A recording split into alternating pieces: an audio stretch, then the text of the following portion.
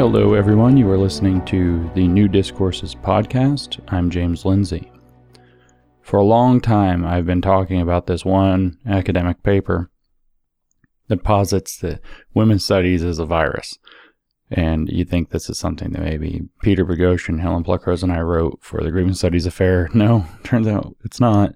It's something that they wrote for themselves. So for a long time, I've been trying to make the case that critical theories work like viruses. How does that work? Just real simply, they find certain ways, certain proteins, if you will, since we're all familiar with this with the pandemic, where they can attach to an institution, whether that's a kind of physical institution or like the Department of Justice, or whether that's kind of an idea in a sense of, some societal norm or whatever, they attach to it. And then they're able to inject their DNA into that, and then they're able to subvert and change the DNA inside of that institutional cell to become critical theory. And then that cell, once infected, only produces more critical theory. It doesn't produce any, if it's a company, it doesn't produce what it used to produce as a company. If it's an institution, it doesn't do what it used to do. It only reproduces the woke ideology once it gets inside. And then if it destroys that cell, eventually that cell will run out of resources and die. It might be propped up for a long time by somebody giving it resources, but eventually it's going to die. And then those infectious agents that it's been producing are all along leaking out and trying to infect other institutions that they have the ability to get into. And this sounds like the kind of rhetoric that you really, really shouldn't be attaching to people. Like it's somehow, the kind of dehumanizing thing that, you might associate with literally Hitler. And that's not something that anybody should be doing. I don't think that that's appropriate. It's not the goal. But when they're using this as something they describe for themselves as, you're now in kind of a different category. You're in a different circumstance. They are describing themselves as a virus. And so there's this paper that was written in 2016, Women's Studies as a Virus, that I've wanted to read for a long time, but I didn't think it was necessarily appropriate to read the whole thing. I didn't think it was necessary. I did a podcast kind of about this before that was a little bit more abstract. But I think it's time to just read through this whole paper. So without further introduction, let's just jump into this. This appeared in the journal Generos, Multidisciplinary Journal of Gender Studies, published by Hypatia Press, which maybe is Hypatia Press, but I don't want to give off the misimpression that it's Hypatia, the Journal of Feminist Philosophy. It's a different thing entirely. This is the publisher is Hypatia Press or Hypatia or whatever. The journal is actually called Generos, the Multidisciplinary Journal of Gender Studies. This isn't a particularly big or famous journal by any means, but the authors of this paper are not insignificant authors. They actually have written other papers. I don't know the depth or scope of how important they are as women's studies or gender studies researchers. I just know that we came across their names a number of times during the Grievance Studies Affair, so they weren't weird fringe names. The authors are Brianne Fahs, F-A-H-S, and Michael Karger, both from Arizona State University. And so this was published in 2016, like I said.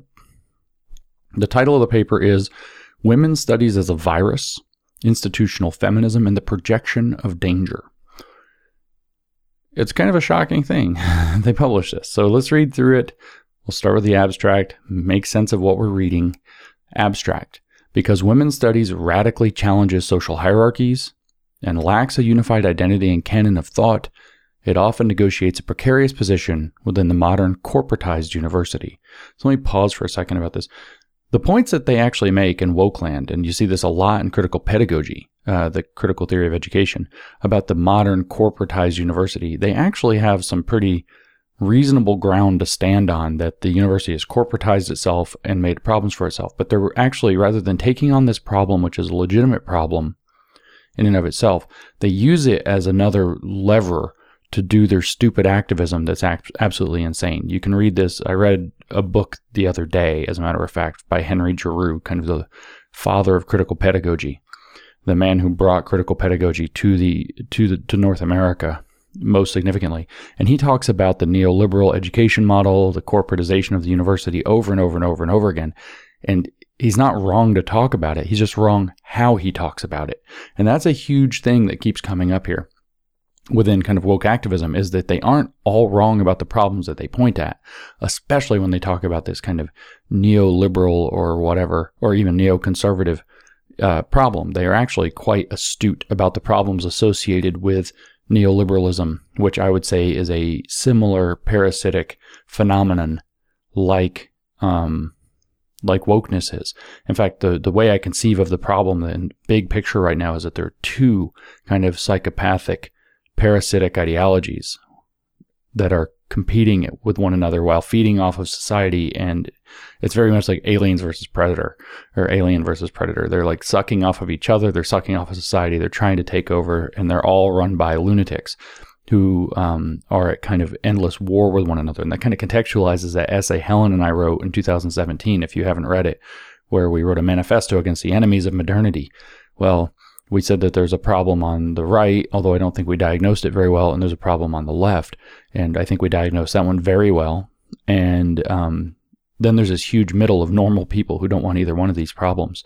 And I think that that's where this lives. So when they criticize the corporatized university, they're actually talking about a real problem. The university did adopt a corporate model. They did favor student services over all else. That's why I left the university in 2010. That was the main driving reason why I didn't really want to continue teaching in the university, was that they had to prioritize student retention over other things, which then enables the whiniest 2 to 5% of students who are activists to be able to bend the institutional policy because they can't bear to lose those troublemakers.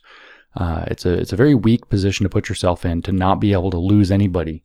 And the corporatization of the university that followed largely student loan underwriting in the 1990s under Bill Clinton had a lot to do with that. So the modern corporatized university, which they would see as not, the woke would see the university as not fulfilling its mission, which is correct, but they believe that the university's mission is to train activists, which is wrong also.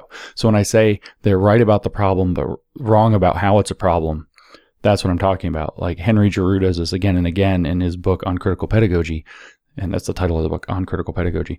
And what he does is he says, there's all this neoliberal blah, blah, blah, and it's a huge problem. And he's right. But then he's like, because it stops us from training people to be revolutionary activists. No. That's not what the actual problem is. Right. So it's like, let's replace this idiotic problem with our own idiotic problem. And lunatics are running the asylum, but it's like, there's kind of like two lunatic asylums at once. But we're distracted from the paper. So let's get back to the abstract here. So, at the same time, they write, women's studies offers, by virtue of its interdisciplinary critical, something nobody would catch on unless you realize a critical theory is so relevant. By virtue of its interdisciplinary, critical, and, no kidding, it says this, infectious structure, cutting-edge perspectives and goals that set it apart from more traditional fields. This paper theorizes that one future pedagogical priority of women's studies is to train students not only to master a body of knowledge, but also to serve as symbolic viruses that infect, unsettle, and disrupt traditional and entrenched fields. In this essay, we first posit how the metaphor of the virus in part exemplifies an ideal feminist pedagogy, and then we investigate how both women's studies and the spread of actual viruses, for example, Ebola, HIV, produce similar kinds of emotional responses in others. By looking at triviality, mockery, panic, and anger that women's studies as a field elicits, we conclude by outlining the stakes of framing women's studies as an infectious, insurrectional, and potentially dangerous field of study. In doing so, we frame two new priorities for women's studies: training male students as viruses and embracing negative stereotypes of feminist professors as important future directions for the potentially liberatory aspects of the field. So if you've heard me talk about liberationism under neo-Marxism, here's your liberatory aspects, right? So this is how they describe themselves, though, comparing themselves favorably to viruses like Ebola and HIV. Saying that the virus is an ideal model and metaphor for themselves. That one of their goals is to train students as viruses, specifically to go infect other fields in order to achieve liberation. Why? Because we're talking about a critical, infectious structure That's how they describe themselves. To serve as symbolic viruses that infect, unsettle, and disrupt traditional and entrenched fields. In this essay, we first posit how the metaphor of the virus in part exemplifies an ideal feminist pedagogy. It's almost unbelievable to me that they would write this, but here we are. Here we are. They write this without the slightest amount of self-awareness of what they're actually saying. They're proud of the fact that they're comparing themselves to viruses, including Ebola and HIV. And you're going to see in the paper that they're proud of comparing themselves to cancer. Like, feminism is cancer. Like, literally, they wrote a paper saying, yeah, exactly, we are. And it's unbelievable to me that this was written and published, because this is kind of how clueless the people who are operating in these fields are, that they would compare themselves to literal infectious agents that insert themselves through some kind of a manipulation. So the way a virus works is that there's some vulnerability, there's some receptor on your cell that the virus exploits. The virus attaches to some receptor and is able to inject its RNA or DNA strand into the cell and get it into the cell's nucleus to start using the cell's machinery to produce viruses instead of doing the normal operations of the cell. To completely subvert and steal the purposes of the machinery of some existing thing, and then to use it to reproduce itself, even though it's going to destroy it, even though it's not what that thing exists to do. And this is what they hold up as an ideal for themselves. Figure out ways to exploit those places in the existing body, the existing institution that they can use to get in, inject their DNA subversively inside. This is Antonio Gramsci's idea of getting inside and creating a counter-hegemony, has a long historical track behind it, and then use that to remake the institution itself, to do woke bidding, to reproduce woke ideology, to produce more woke activists who are going to go infect other cells when they get out, and then to let the thing die. To use all of its resources to produce itself and only itself, whatever that institution was meant to do. If it's a church, to minister to people, to serve God. If it's a business, to produce whatever it is that business does to serve its customers and its shareholders. If it's a government institution, to do what it is the government is actually supposed to do for people in that kind of an institution. No, the goal is now going to be to insert woke ideology into this through activists who have taken it up to subvert the internal working of that institution and change it completely to do something different, which is to produce wokery until the thing dies, to produce as much wokery, as much ideological propagandizing and indoctrination as possible, and to create as many new activists as possible, using the resources of the thing it infected, then to get that out into the world to do it again in the next institution. This is why you see things like communist countries burn through all of their built up capital of every kind, whether that's kind of social capital, whether it's brand capital or equity, whether that's financial or resource-based capital. They burn through it as they just reproduce the ideology until everything collapses. And this will be the same with woke, and here's why. Because that's how viruses work. The virus has no duty to its host. And it's an ideal feminist pedagogy. The ideal metaphor for what they're trying to do, what the woke is about. So to the paper itself, and we'll hear some repetition because usually that's how abstracts are written. The question of what women's studies is and what women's studies does continues to haunt the field in numerous ways. Because women's studies originated from radical and frankly activist origins that threatened conventional power imbalances, it exists permanently on the margins of academia. Yeah, because it's not freaking academic work. It's not scholarship. It exists permanently, they whine, on the margins of academia and struggles to maintain a coherent identity and a consistent and agreed upon canon of thought. Program and department chairs, along with women's studies faculty members, consistently negotiate numerous aspects of women's studies and its relationship to the university. This includes everything from the creation of new programs, faculty lines, content of courses, the name of programs, e.g. Women and Gender Studies, Women, Gender, and Sexuality Studies, Gender Studies, and so on. Practices of assessment, curricular priorities, and the specific source of knowledge women's studies students should learn during their tenure as undergraduate and graduate students. Consequently, the field of women's studies often negotiates in precarious ways its relationship to the highly corporatized and patriarchal university. So it's not that what they're actually doing is crap, right? It's that it's a corporate university model and a patriarchal university model that's keeping out their garbage. And that's actually the problem, is that the university itself has a hegemonic structure based in capitalism, corporate capitalism, which then attaches to this slightly true thing. Here's your receptor site. It attaches to that slightly true thing that there is a corporatization problem in the universities. Patriarchal, I mean, this is just feminism being feminism. It sees patriarchy everywhere. So women's studies, they write, it struggles, in short, with a permanent identity crisis engendered not only by its relationship to other disciplines and fields, but also by its continued questioning of its own priorities and existence. At the same time, women's studies offers, by virtue of its interdisciplinary, critical, and infectious structure, cutting-edge perspectives and goals to differentiate itself from more traditional academic fields. Women's studies has wholly embraced its humanism and its social science leanings. It occupies a place across fields, within fields, and has thoroughly and somewhat chaotically attached itself to numerous partnerships, cross-listings, and interdisciplinary projects across the university. Women's studies programs transverse disciplinary boundaries and often exist permanently on the margins of academia, citing bell hooks here.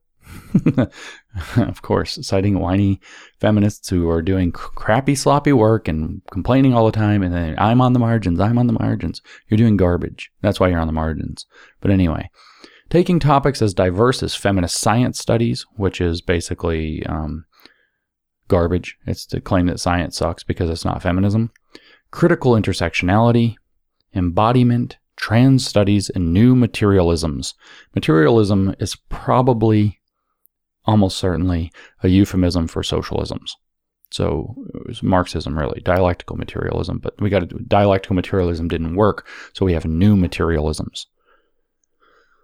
With its ever-changing names and alliances, women's studies has become even more difficult to locate and place within the corporatized university, particularly as it prioritizes emotional course content rather than scholarship, critical stances towards sexism rather than real ones, intense classroom dynamics like abusing students, and the fusion between theory and practice. That's called praxis. That's a word Marx invented.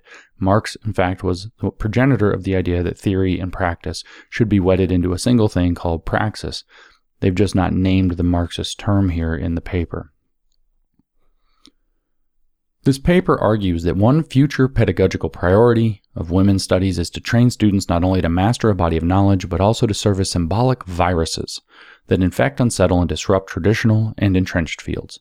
We explore how the metaphor of the virus, its structure, and its potential for unsettling and disrupting the everyday processes of its host, exemplifies a compelling model for feminist pedagogy, minus, of course, the killing of the host. I put that in parentheses, by the way. You're like, wait a minute, there are reasons to think that what we're saying is horrific. But no, of course, that's not true. They want to keep the host alive as long as they can, though, so they can use its resources through a model that probably is going to just continue to milk resources out of the state or anybody they can leverage into giving them resources and burn it all down. So they don't really want the host to die because the host is their machine to push the ideology. This is exactly what you see, for example, where countries like Cuba, socialist or communist countries, where, they milked off of the Soviet Union collapsed, they couldn't milk off of that anymore, they have nothing of their own, they can't produce, and so then what do? They move in and they start milking off the oil in Venezuela, and now they've destroyed Venezuela, and now they're trying to milk off of Colombia.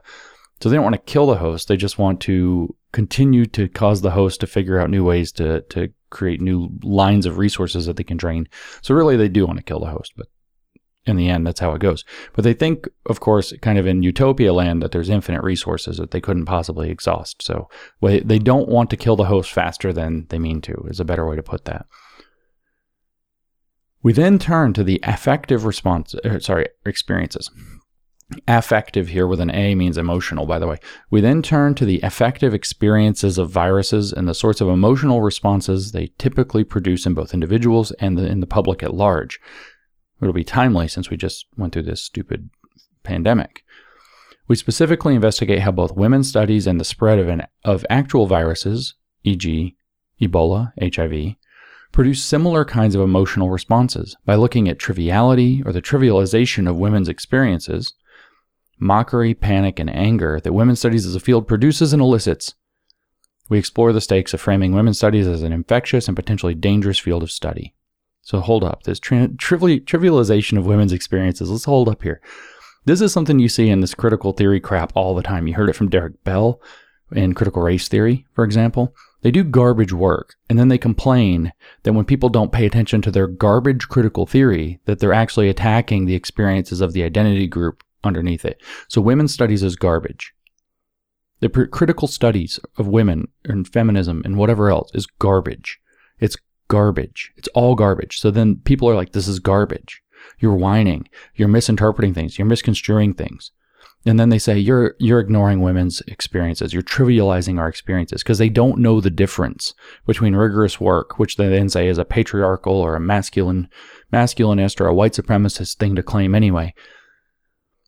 They don't know the difference between rigorous work and what they're doing. They don't have the slightest idea. They're methodologically so poor. They have absolutely no idea the difference between real things and fake things. So they say, oh, it's our experiences. You can't trivialize our experiences.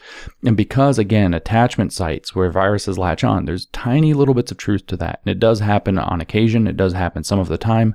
It is relevant some of the time. And it's one of those caring things. Nobody wants to trivialize somebody's bad experience. Nobody wants to be the person who's like, that thing that you're bothered by or hurt by is irrelevant. Go away. But it is irrelevant in most research. It actually is. Derek Bell did the same thing. He got hired by Harvard Law as the first African-American tenured professor. People started to immediately point out that his work had taken some weird turn. It became more and more critical. It literally became the beginnings of critical race theory. People said that his work was not rigorous any longer, and he said that it was basically ignoring black voices. Same trick. You see it all the time. If you don't agree with them, you're trivializing our magic Gnostic perspective rooted in our identity. Gnosticism has no place in scholarship, though. If you want to be a Gnostic for whatever faith-based reasons you want to be a Gnostic, good for you. It has no place in rigorous scholarship. And this is what this is. It's an attempt to bring that Gnosticism in. You can hear more about that when I talk about Hegel in my very long podcast about Hegel I did recently here on New Discourses. Okay, so in doing so, they write, we conclude by framing two new priorities for women's studies, training male students as viruses and embracing negative stereotypes of feminist professors as important future directions for the field. Important future directions for the field. Training male students as viruses. That's one of them. And embracing negative stereotypes so that you can use those to complain, of course. Okay, new section, the birth of women's studies. At its inception in the early 1970s, women's studies was designed as a bridge between feminist activism, consciousness raising, that's Marxism, by the way, and university scholarship practice and pedagogy. So women's studies was designed as a way to create a bridge or maybe a viral insertion of feminist activism and Marxist-style consciousness raising into university scholarship practice and pedagogy. Let's just be clear about what it actually says there. Cornell University held the first women's studies class in 1969, followed 1 year later by the founding of the first women's studies program at San Diego State University and SUNY Buffalo. Catherine Stimson, 1971, noted that prior to the existence of women's studies programs, omissions, distortions, and trivialization of women's issues dominated the academy. Now, prior to 1969, there is probably some serious truth to that, but a lot has happened since then. This paper was written in 2016, so this is another common trick. Problem existed 50 years ago, therefore problem persists now. Give us more power and money. That's the most common grift. That's why they're always talking about historical injustices, because they can always dip back into those and then they can claim, despite the fact, for example, that right now women are actually dominating in university and education. They're absolutely dominating in almost not every, but nearly every field in educational attainment, even up to the graduate level, postgraduate level, professional level, especially in fields like medicine. They're absolutely dominating. They can still claim that, historically, this was a problem. Prior to the existence of women's studies programs, omissions, distortions, and trivialization of women's issues dominated the academy. So they also have the false implication of causation here. Something that happened at the same, two things happened. We had women's studies come into the university, things got better. Two things that happened. They happen next to each other. Must be that women's studies caused the improvement, but that's not necessarily the case. As a matter of fact, there's no reason to believe it's the case. Larger, broad changes in society, that maybe drew some off of the women's studies, but probably were more driven by the heavy liberal activism that was going on to create women's equality in the professional world and in the home, had a lot more to do with it. Changing those attitudes had a lot more to do with it than creating goofball activist departments that are building a bridge between Marxist feminism and its activism and university practice. So correlation does not imply causation, but of course they're methodologically poor, so they aren't going to do that. They're just going to say, we brought this thing in, things got better, we must be responsible. And then they brag on themselves. Early women's studies programs sought to inject feminism into the university, to inhabit spaces where women were previously excluded, and to showcase not only the rigorous academic scholarship of women, but also train younger generations of women in feminist theory and political activism, which it's hilarious to me that you're going to put the words rigorous academic scholarship right next to feminist theory and political activism, even to the degree that feminist theory might sometimes be rigorous academic scholarship, but it's led by a political agenda. There's no way that you can possibly say political activism and rigorous academic scholarship. Those two things are anathema. They actually do not mix. When you have political activism, you have a goal in mind. You have a political goal. You know the truth. Rigorous academic scholarship does not know the truth. It's looking for it by definition. That observation in another form was courtesy of my friend Heather Heying, who you might have heard talk before. She's quite good on this particular kind of point. Linda Gordon, 1975, they write, called women's studies, quote, the academic wing of the women's liberation movement. The academic wing of the women's liberation movement. So it's a liberation movement. It's rooted in Marxism and neo-Marxism. It's not rigorous scholarship. It's vigorous activism with a particular goal, which is liberationism, which is a crackpot utopian ideology. The academic wing. In other words, they do things, as I can tell you from the Grievance Studies Affair, that look like scholarship, while they're actually meaning to be activism. In line with this, Susan Sheridan, 2012, claimed that women's studies drew from the women's liberation movement for inspiration, just as it influenced feminist activism in return. So you have a revolving door between scholars and activists, which was exactly what Herbert Marcuse was trying to set up in the 1960s after he read Gramsci. It's exactly what Rudi Dutschke was talking about after he read Gramsci or watched Mao employ something that looks very much like Gramsci with his long march through the institutions. The goal was to get inside of education, because if you get inside education, then you influence all the next generation of future professionals, like a virus even, to go out and infect other fields.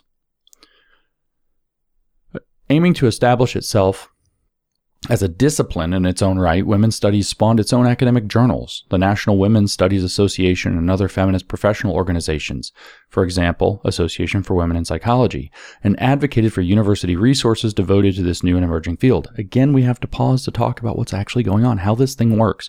They create the false appearance of rigor through creating this bogus scholarship. They use that to leverage to create organizations that are then going to look established. They're going to look real. They're going to look meaningful. They're going to look like, think tanks or whatever that have some kind of institutional gravitas. They're creating a sham institution in parallel to a real institution to create a counter-hegemonic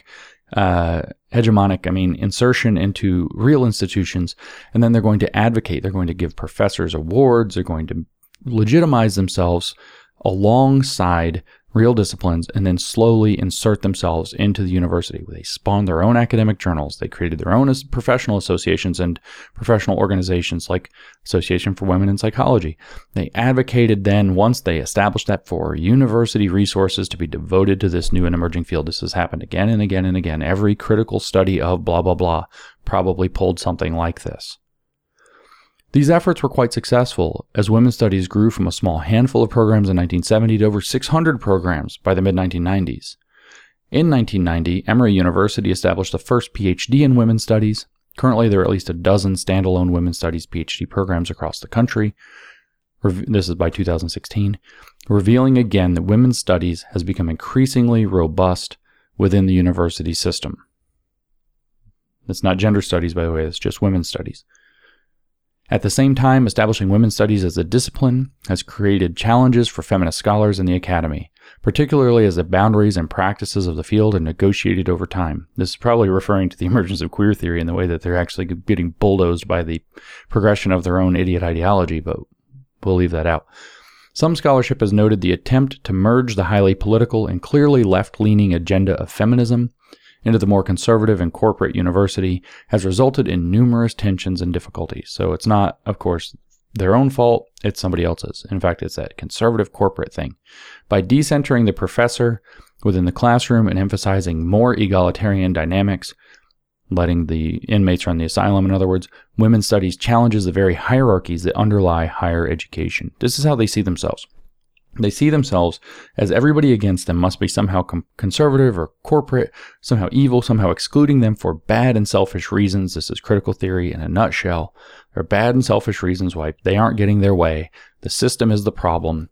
They aren't the problem. Their methodological failures, their activist drive, none of that's the problem. They can't see that. That's like the log in their own eye or whatever. They can't see that in themselves. They absolutely cannot see that their own stuff might be garbage. They cannot believe it. They are perfect. Everybody else is the problem. And so it's obviously the existence of hierarchies and real methodologies and things. Those things are obviously schemes by conservative, corporate, patriarchal universities, white supremacists, if we throw in the race aspect. It has nothing to do with the fact from their perspective that their own stuff sucks. And the truth is, their stuff sucks. And they are not able to comprehend it. And then they externalize that and say that it's the system. And this is kind of like the money wheel that they turn over and over and over again. They produce garbage. Their garbage is rejected. They say that the garbage was rejected for racist and sexist reasons. And they repeat again and again and again until they finally get all the power that they want. Still, they write, this radical upheaval of traditional priorities of the university, like educating students, I would assume. It doesn't say that. It says the radical upheaval of traditional priorities of the university has sometimes resulted in problematic consequences. Really? The professionalization of women's studies has resulted in a strange pairing of second-wave activists who resisted assimilation into the university system, combined with younger women's studies scholars who have studied gender relations without necessarily being politically active. Further, the prioritization of white women's concerns over the concerns of women of color has continued to haunt the implementation and practices of women's studies within and outside the university. A little intersectional nod there to say that it's actually that white women are still racists, so they can continue to grind themselves into the guilt trap that keeps the whole thing running, into solidarity with one another so that the more perpetually aggrieved are able to milk more out of everybody else. It's how intersectionality spread, by dialectically attacking themselves and to create an intersectional coalition under a banner of so-called solidarity, where it's this jealous and spiteful solidarity where they're constantly chewing on their own legs. Back to them. Even more recent attempts to move toward intersectionality have led to an overemphasis on black women's experiences as quintessentially intersectional and a general lack of empirical validation for the processes and consequences of intersectionality. Well, that'll get you canceled today. You better not say that. 5 years ago, though, it was apparently okay. 5 years ago. When attempting to rectify these problems, many women's studies programs have turned to the question of how to meaningfully integrate themselves with other critical disciplines like ethnic studies, black studies, indigenous studies, and American studies, which I'm sure that's a very not communist study of America there. Though this often raises questions about allegiances and the difficulty of existing within and between multiple fields, particularly if universities do not throw enough financial and political support behind these programs. Aha! Look at that. Intersectionality creates all these problems, and the reason it creates problems is because the universities aren't giving us enough money to solve them. Give us more money. Look at the grift. Look at the grift. Some even fear that women's studies may become an impossibility due to the difficulty of locating its disciplinary boundaries within the university. Meanwhile, remember, they're actually talking about their own discipline becoming a virus to infect all the other ones. Whew, boy. Okay, so a new section, Locating Contemporary Women's Studies. Wendy Brown, 2006, noted recently that women's studies may be facing dusk on its epoch. So it's coming to an end, due to the constant renegotiation of pedagogical and scholarly goals of the field. She asks, is it rigorous? Answer, no. Scholarly, quasi-religious, doctrinaire. Is it anti-intellectual or too political? Overly theoretical or insufficiently political? Does it mass produce victims instead of heroines losers instead of winners? Or does it turn out jargon-speaking metaphysicians who have lost all concern with real women's capitalized, by the way?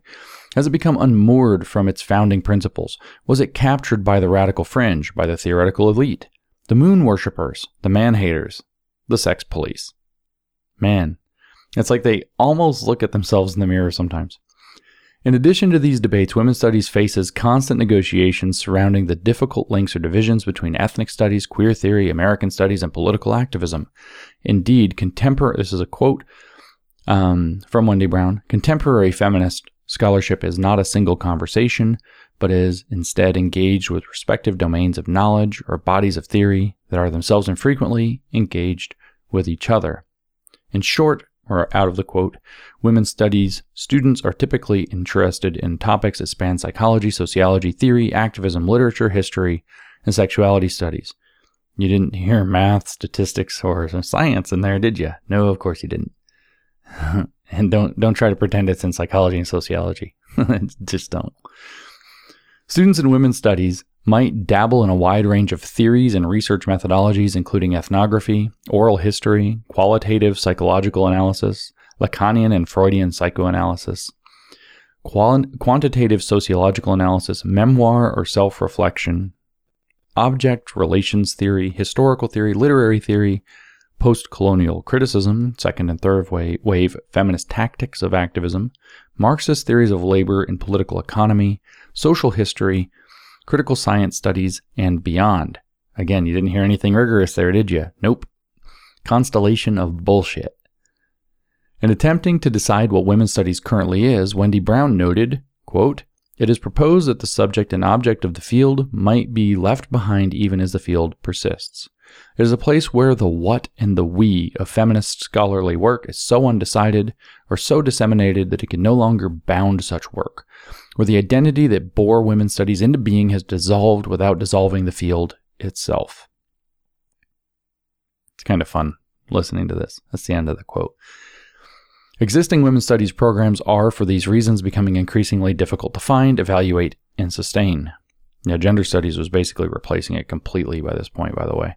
Conflicts over naming, for example, have erupted across the country with competing demands for women's studies to merge their names with gender studies, queer studies, sexuality studies, or more radically, to eliminate the word women altogether, and to instead champion critical studies, cultural studies, or social and cultural analysis. What did I tell you? Their queer theory stuff is just eating them alive, and they're trying to fit the women's studies requires a stable notion of woman, doesn't it? And they can't do it because their stupid method has no brakes. Their stupid method is always a slippery slope.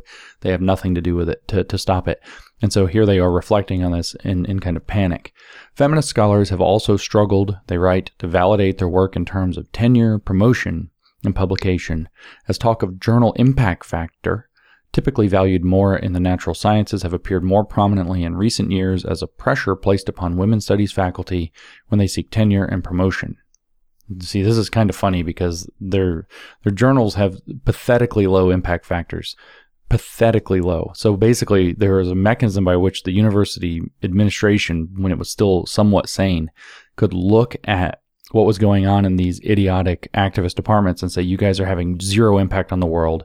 80+% of your papers get cited 0 times. You're producing absolutely nothing of value, and you're churning out these activists who are causing us nothing but problems. Maybe we shouldn't fund you. And they're saying, wait a minute, this is a problem. This is the patriarchal university imposing itself on us again, and we're falling for it. We care more about impact factor. They don't want to care about impact factor because impact factor would then indicate to the world that nobody cares about what they're doing. And this is something I got myself in trouble for years ago, saying nobody cares about feminism is what I think the article was about in Quillette. Nobody cares about feminism, and that's a problem because that allows them to continue to be absolute train wrecks that are destroying things from within. Like when somebody's trying to establish a counter hegemony, you should probably be paying attention to them, but they're able to get away with it because 80% of their papers are never cited. Probably most of them are never read except by the people who wrote them and like their best friend. Total garbage, total waste. Why do these things exist? They only create problems and nobody's paying attention to them outside of the people who want to create problems with them. Women's studies, they write, also faces challenges in establishing or even wanting a core canon of thought, as faculty and administrators disagree about what constitutes a women's studies education and about how much connection should exist to other traditional disciplines. Notice, by the way, that everything in this paper is about pedagogy and education, right? Again, there's that Gramscian idea of getting inside, creating activist intellectuals. He called them working class intellectuals. Activist intellectuals are going to change the system from within by taking over education first and then training the next generation of professionals. Where politics is downstream from culture, culture is downstream from education, and these activists figured it out in the 70s, and they've been beating us for 50 years because of it. That's why leftists keep winning. Some key questions that arise include, should women's studies courses prioritize activism, and if so, how does that work in the largely patriarchal and conservative academy? So the answer to the question is no, they shouldn't, because it's outside of their academic mission. But the problem, they frame the problem as that the academy itself is patriarchal and conservative. In 2006, they write this, but they cite a 1996 paper. 2016. The university, especially the departments they were in, is certainly in no way conservative. But if you're ensconced in one of these super left bubble disciplines like women's studies, the already, 5 points beyond average to the left, university administration is going to look super conservative to you. And they're totally confused about this. Everybody's not totally radical activists in the university hierarchy and architecture. Therefore, it's all conservative and patriarchal, even though it's like one of the most progressive things on the freaking planet that's destroying itself with its own progressive lurch. It's amazing how blind to the broader perspective these activists are because they're so caught up in their own delusions. Should postmodern and deconstructionist lines of thinking dominate the women's studies classroom? Or should scholars work to also train students in empirical and positivistic methodologies? And how can feminist science studies inform this thinking? Good luck with that. Again, deconstructionism is a one-way street. It's a slippery slope. It's always slippery. You try to retain empirical and, as you put it in your own words, positivistic methodologies. You're going to get problematized for maintaining positivism, which there's been a relentless war against positivism in critical theory since the 1930s. Relentless war. They hate positivism. So if you're going to engage in empirical and positivistic methodologies that care about evidence and reason, you're leaving part of it on the table. You're leaving part of that status quo sustaining ideology on the table. It's not going to happen. How can feminist science studies inform this thinking? Pro tip, they can't. They're useless. What theories should have a prominent place in women's studies classrooms, and how do other models of difference factor into feminist knowledges? So how do we get more conflict theory into this story? While faculty and administrators have lobbed around these questions for many years, consensus on how to answer these questions rarely occurs. So the focus on consensus, legitimation by parology, as Jean-Francois Lyotard warned us in The Postmodern Condition, is their thing. They don't want rigorous methodologies. They want consensus. Why? Because they can enforce consensus. They can bully people into being silent. They can rely on the fact that most people just want to do their jobs and not say anything. And so consensus can be manufactured from a very small number of either bullies or technocrats who are going to order the community for everybody else. And so consensus is the thing that they're focused on. This whole thing is so poisonous. New section, feminist pedagogies. In the broadest sense, feminist pedagogies have as their primary goal the teaching of feminist thought and the establishment of its clear relevance to student lives. Taking the motto, quote, "the personal is political," seriously, feminist professors often prioritize issues and subjects that deeply and immediately impact students' personal lives. Personal is political. What a poisonous, terrible idea. These issues can include things like domestic violence, sexuality, body image, eating disorders, social justice work, parenting, family life, educational disparities, wage and economic inequalities, labor and global inequalities. As one consequence of teaching such up-close and personal subject matter, students in feminist classrooms often experience more intense emotions and affect than students in other classrooms. Remember a long time ago when I talked about the cult dynamics of wokery, and I said that the way that cults induce new membership is by manufacturing vulnerability, then exploiting that vulnerability by giving a doctrinal or otherwise cult exit from that feeling of vulnerability. They give you a pathway out of feeling vulnerable. They generate vulnerability, then give you a pathway out of feeling vulnerable. Well, here's what they're talking about. They're using the personal is political, to agitate young people who are already experiencing a life transition. We already know that when people move to a new city, or they move off to college, or they have some large life change where there's this massive disruption in their existing social experience, that they're much more susceptible to taking on new ideologies, to conform with friends groups, and they're exacerbating this in many cases by, for example, talking about how colleges are dens of rape, college experience is a rape culture, blah, blah, blah, and they can make people feel very vulnerable, and it's very easy to say, but we're activists to stop that problem, and they give people a pathway out of that feeling of vulnerability because they feel like they can do something about it, and they are able to indoctrinate people, or they're actually able to groom people into their cult in that way. This is how cults recruit. This is how cults capture members. Manufacture and exploit a vulnerability, give a pathway out of the feeling of vulnerability through the doctrine, use that to successively separate people from their usual peer group and to continually reprogram them with the more and more of the doctrine. This is what it means to become induced into a cult. This is how this virus of women's studies claims that it works. In a positive sense, students in classrooms with feminist pedagogies reported more willingness to validate and give feedback on other students' work, and students became more politically engaged after taking women's studies classes. Further, the relationship between professors and students in women's studies has become less hierarchical, thus creating greater opportunities for parental projection and strong emotion between students and professors. How on earth is that appropriate? Has become less hierarchical. I'm stalling out here. The relationship between professors and students in women's studies has become less hierarchical, thus creating greater opportunities for parental projection and strong emotion between students and professors. First of all, right there is your hotbed for abuse. I bet you there's rivers of it. But secondly, that's not appropriate to an educational setting. That's a therapeutic setting. Parental projection onto your professor? What? Strong emotion between students and professors? What? And they're, of course, dissolving this on purpose. Again, there's that vulnerability. There's that cult dynamic that's happening. Vulnerability, trust the members of the cult who have power, bring you in, strong affect, parental projection. Weirdo, man. Weirdo. In a more negative, that was the positive sense, by the way, because in a more negative sense, that's the next sentence. Students perceived feminist course content as less rational than other courses, rated women professors lower than male professors, and expressed dismissal and disavowal of feminist material. We'll just say, oh, really? How about that? And leave it at that. Female professors also face a plethora of challenges regardless of whether they promote feminist ideologies in the classroom. Teaching evaluations, for example, are often more harsh toward female professors.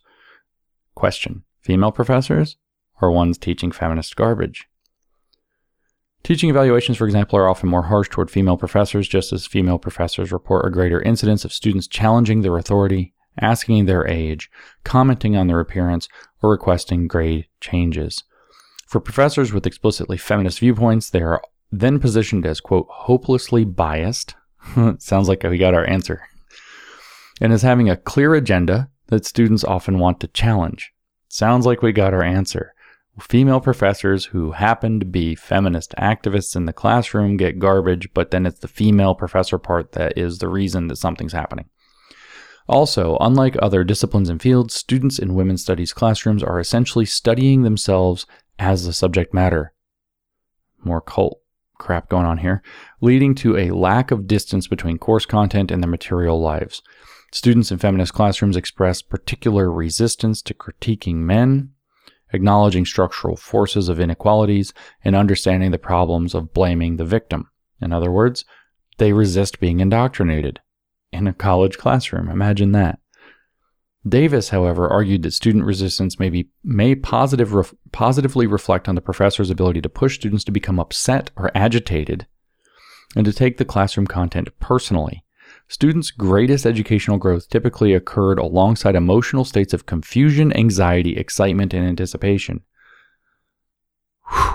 What are these people doing, and why are we letting them abuse? Granted, they're not our kids when they go to college. They're adults. They're typically 18 to 22 or 3. Sometimes they're 17 or 16, but it's pretty rare, statistically speaking. Why are our universities, why are we funding as taxpayers universities that are abusing their students so that they can indoctrinate them and reprogram them as a cult? It's a question. It's just a question to pose. Women's studies as a virus. That's the next section with a question mark. Given the tremendous potential to produce emotional responses in others, to directly impact student lives, and to elicit emotion in the course content, what then are the pedagogical priorities of women's studies? We posit that one future pedagogical goal of women's studies is the creation of students as symbolic viruses. They say it, dead straight face, capable of infecting and unsettling the academic spaces around them. While this metaphor works imperfectly, we do not advocate the killing of the host, for example. They draw a line somewhere. It situates women's studies as an insurrectionary field and extends its already dangerous status in compelling ways. So hold up. They just explained basically that they are a cult ideology that uses cult dynamics to induce vulnerable students into indoctrination and reprogramming, that they meet resistance because of this, that they can't understand because they've lost touch with reality, so they have no model to understand what's going on. And they're like, we need an answer to this problem. How about we say that we're viruses? How about we model ourselves after viruses? That'll solve this problem. In order to understand, they write, the metaphorical significance of such a framework, the specific nature of viruses must first be addressed. Scientists typically conceptualize the virus as a particularly small infectious agent that interacts with biological cells in order to replicate. While viruses can be structurally elaborate, they all possess a simple set of important features: nucleic acids, DNA or RNA, protected by an outer protein shell that contain information necessary to make future copies in host cells. Viruses replicate in essence by attaching to and exploiting the DNA synthesis process of host cells, entangling themselves within and corrupting the host cell's own DNA. This viral cellular damage contributes to the physiological symptoms of infections, while the immune system then produces various other effects such as inflammation, fever, and its own cell destruction. In some cases, the immune system can overreact and produce positive feedback effects that have the potential to be much more dangerous than the viral infections themselves. For example, the 1918 influenza pandemic disproportionately killed young adults because the viral infection caused their healthy immune systems to overreact. So they're talking about cytokine storms. You may remember, by the way, that I said that Trump, the phenomenon of Trumpism, isn't the virus, it's the cytokine storm. I'm a little more convinced of that at this point. But pause for just a second here. Pause for just a second here to take in what you just heard. These people understand how viruses work. They talk about infecting. They talk about corrupting. They talk about using other cells to reproduce copies of themselves, which is not what those cells are meant for. And they've already framed it out. Maybe this is the ideal answer for us. This is why I say wokeness works like a virus. They know what they're talking about to a low degree, at least to a simple degree. They're not virologists, but neither am I. They understand what the metaphor represents, and they're like, yes, this is us. This is woke. This is critical social justice or women's studies or gender studies or whatever you want to have. Viruses. So now they have to use the iron law of woke projection because on a level they realize this is horrible. One could argue that both capitalism and academia already function with the virus as one of their guiding metaphors. No, they don't. They do not. But let's hear them out. This notion of a virus seeking to replicate itself in the host cell can metaphorically work on numerous levels to explain the interests of both capitalism and academia and any of the typical agents of socialization. Socialization is how they believe that power is spread, that we all enact particular norms and expectations and performances of whether it's gender or race or dignity and decorum, respectability and so on, and we're all socialized into what that looks like. It's all socially constructed and it's all built with power dynamics underneath it to keep certain people out and keep certain other people on top. For example, they write, the project of capitalism essentially functions to produce more capital rather than to produce material goods. Capitalism invades and infects nearly all aspects of American life, work, home, sexuality, relationships, family, education, and works to supplant the priorities of connection, leisure, community, and even personal laziness, with the goal of ever more efficient production. Citing Deleuze and Guattari, 1988. So Deleuze and Guattari are lunatic postmodernists who wrote a book about, it's called 1,000 Plateaus, schizophrenia, capitalism and schizophrenia, or schizophrenia and capitalism. I don't have it in front of me. They cited Frederick Jameson, another postmodern Marxist thinker, in the previous sentence. Work in a capitalist society often extracts labor from workers and leaves their bodies tired, injured, and demoralized. Academia, too, embraces certain aspects of viral infection and its incessant desire to replicate the powerful aspects of the academy in its students. Critical pedagogists call this the hidden curriculum, by the way. Reproduction theories of education view schools and universities as institutions that keep parents and children in similar class positions. I mean, that's kind of true in the Ivies, by the way, but outside of the Ivies, it's much less true. Graduate faculty, for example, overwhelmingly train students to become like them, often imposing their own research interests onto students and expecting students to adopt the methodologies, practices, and ideologies of their own small subfields. Yes, your major professor, who is a narrow field expert in a particular thing that you chose as a graduate student to work with, probably is going to have you work in the same field that you chose to work in with him, which happens to be his field of expertise rather than something else. Horrible. These forms of replication exist not to disrupt or unsettle the existing order, but to fanatically enforce and maintain the existing order and to refuse actual change. Now, hold up one second. Iron Law of Woke Projection, right? They said the reason that we have a ideal feminist pedagogy, ideal metaphor in the virus is because it infects and disrupts and unsettles what's going on. And now they're saying that the capitalism and academia also are characterized by this metaphor because they fanatically enforce and maintain the existing order to refuse actual change. That's like saying that viruses infect your cells, but that's like, actually, cells are also viruses of their own kind because they try to keep doing the things that they do. That's literally the argument that they just made with an Iron Law of Woke Projection. So now what they're trying to do, though, this is another common woke tactic, is to say, the bad thing we're saying we're doing is what everybody else is already doing. So of course we have to do the bad thing just to compete in the bad thing world. But then their argument is laughable. Their argument in the metaphor is literally the existing cells doing what the existing cells are supposed to do is just like what a virus does. Except that rather than, infecting other cells and trying to transform how they operate to do something completely different from an outside infectious agent, they're actually, quote, fanatically enforcing and maintaining the existing order and to refuse actual change.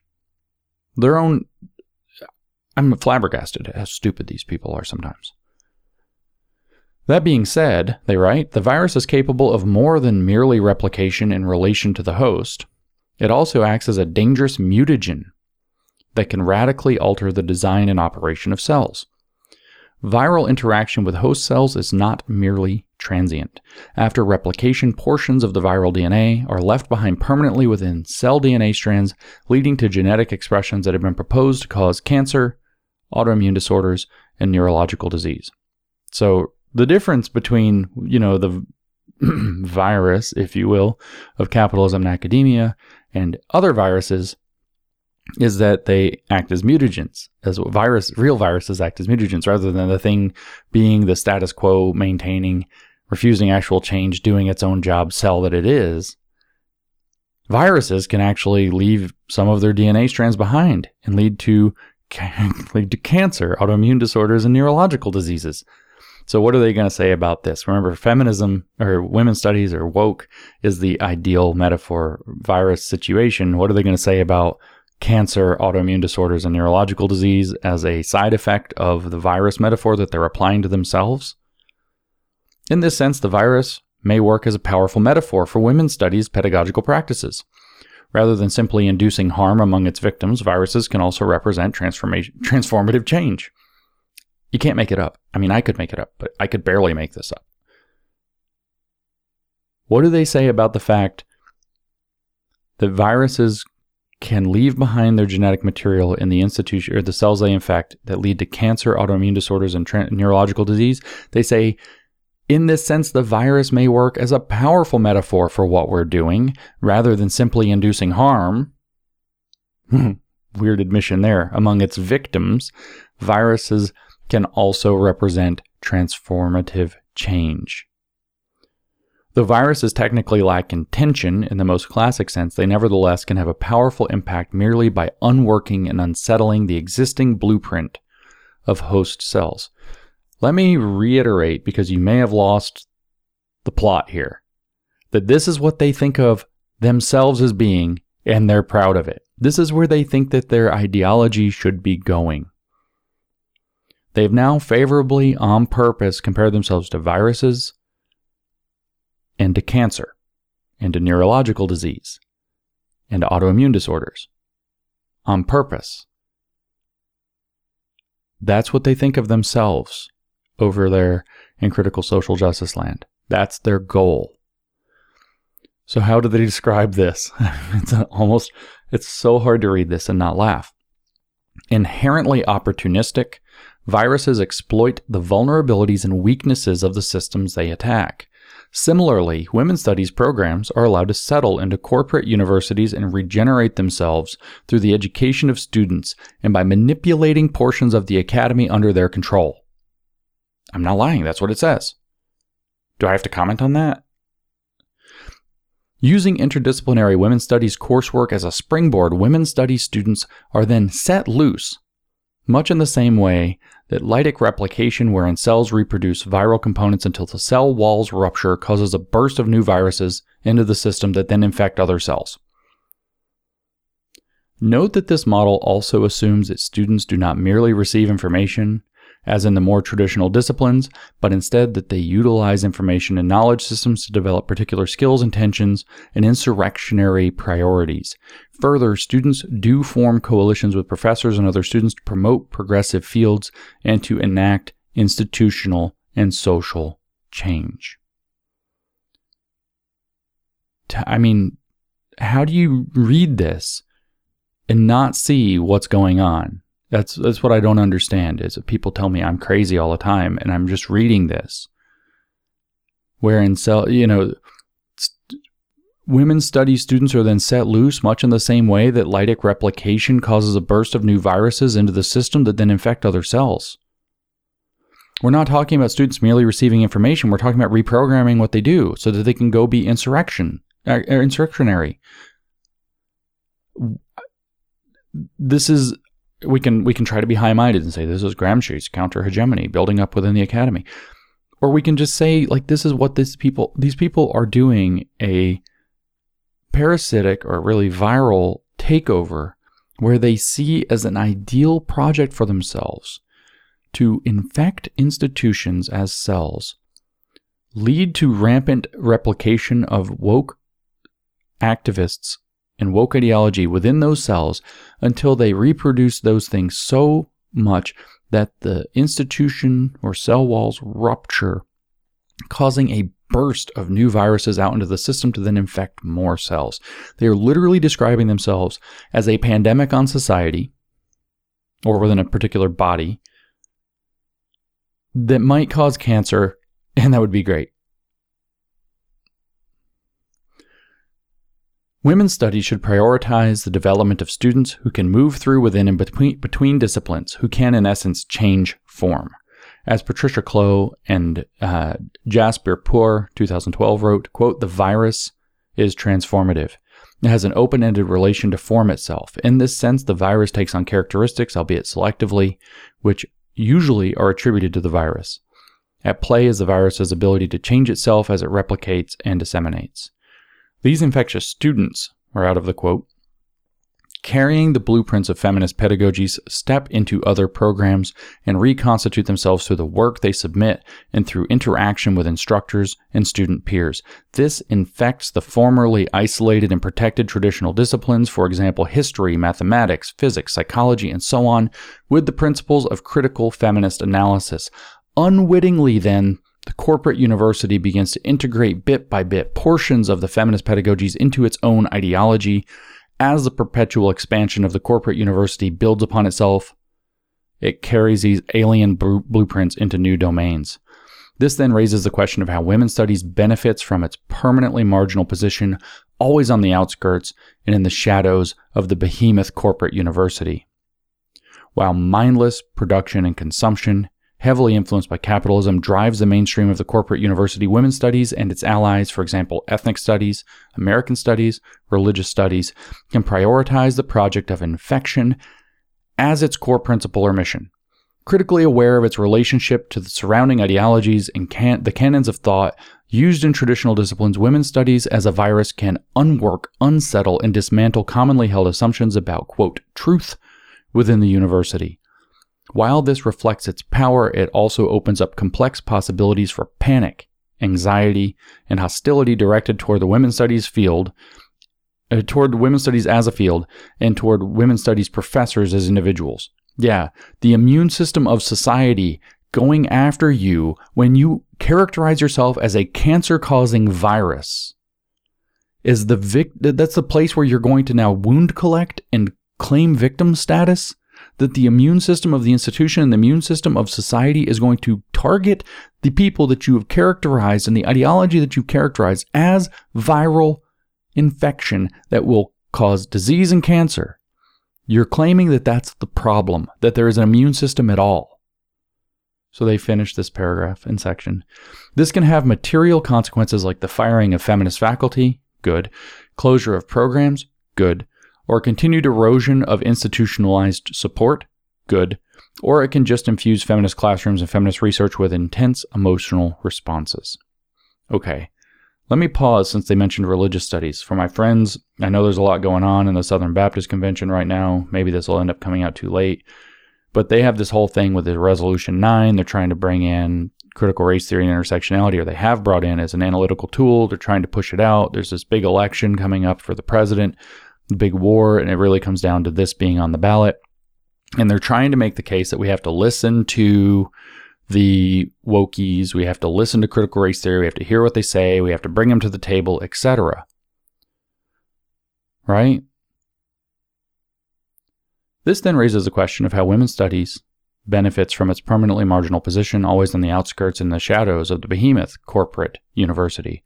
While mindless production and consumption, heavily influenced by capitalism, drives the mainstream of the corporate university, here we are. Women's studies and its allies, for example, ethnic studies, American studies, religious studies, can prioritize the project of infection as its core principle or mission.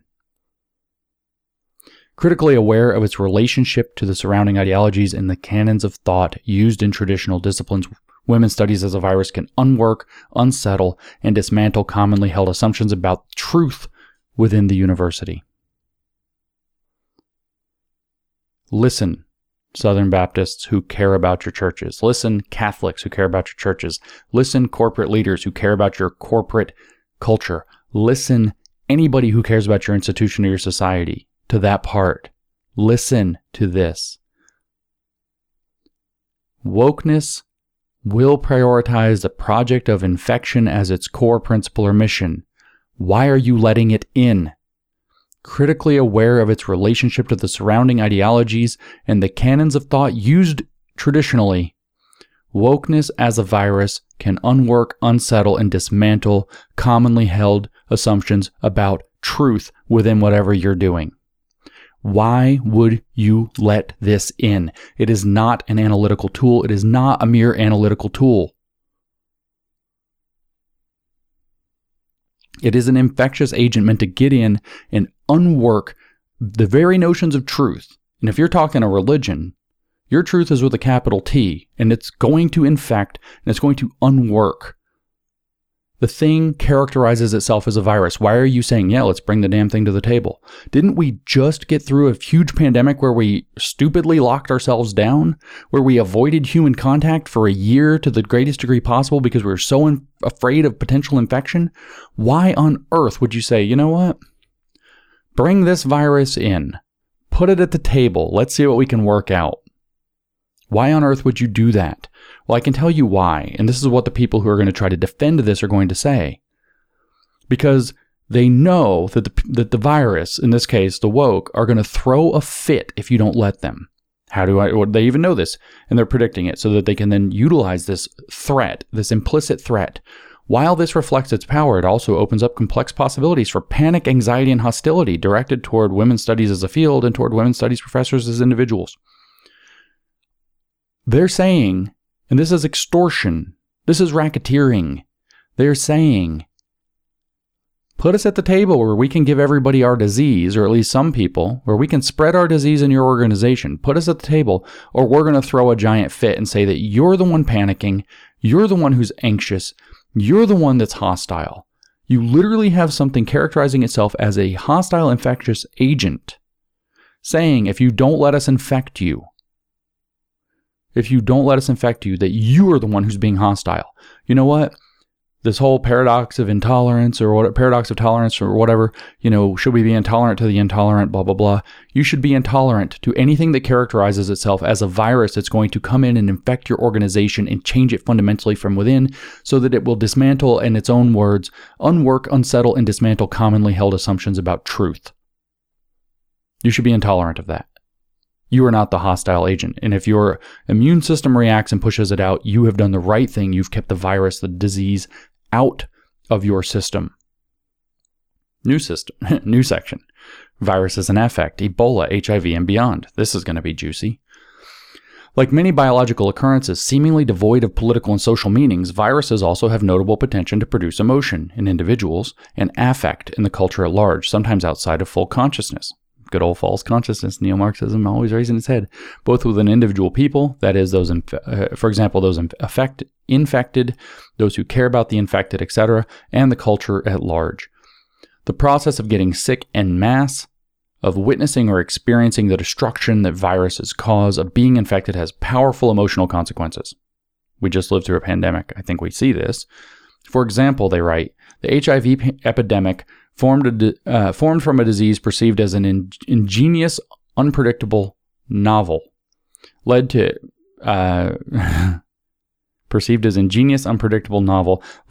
inexorable feelings of dread and shame within the medical community and the general population. Eventually, this led to the inevitable moralization of the disease and those infected with HIV.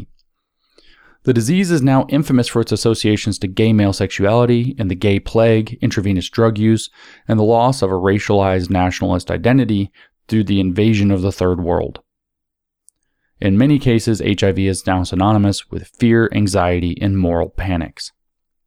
The amplification of people's emotional reactions to HIV has emphasized the primordial fear of HIV/AIDS as a sign of an imminent cultural apocalypse. Media coverage similarly feeds into this frenzy of fear by comparing HIV to biblical plagues, the Black Death, moral scourges, and even to hell. Increasingly, the rhetoric reinforces its fury of anxiety when the media links HIV to a quote fight against an exponential enemy and a quote race against time, citing Gould 1987. Waxing nostalgic on the sunset of humanity and the utter hopelessness of the new social and global order.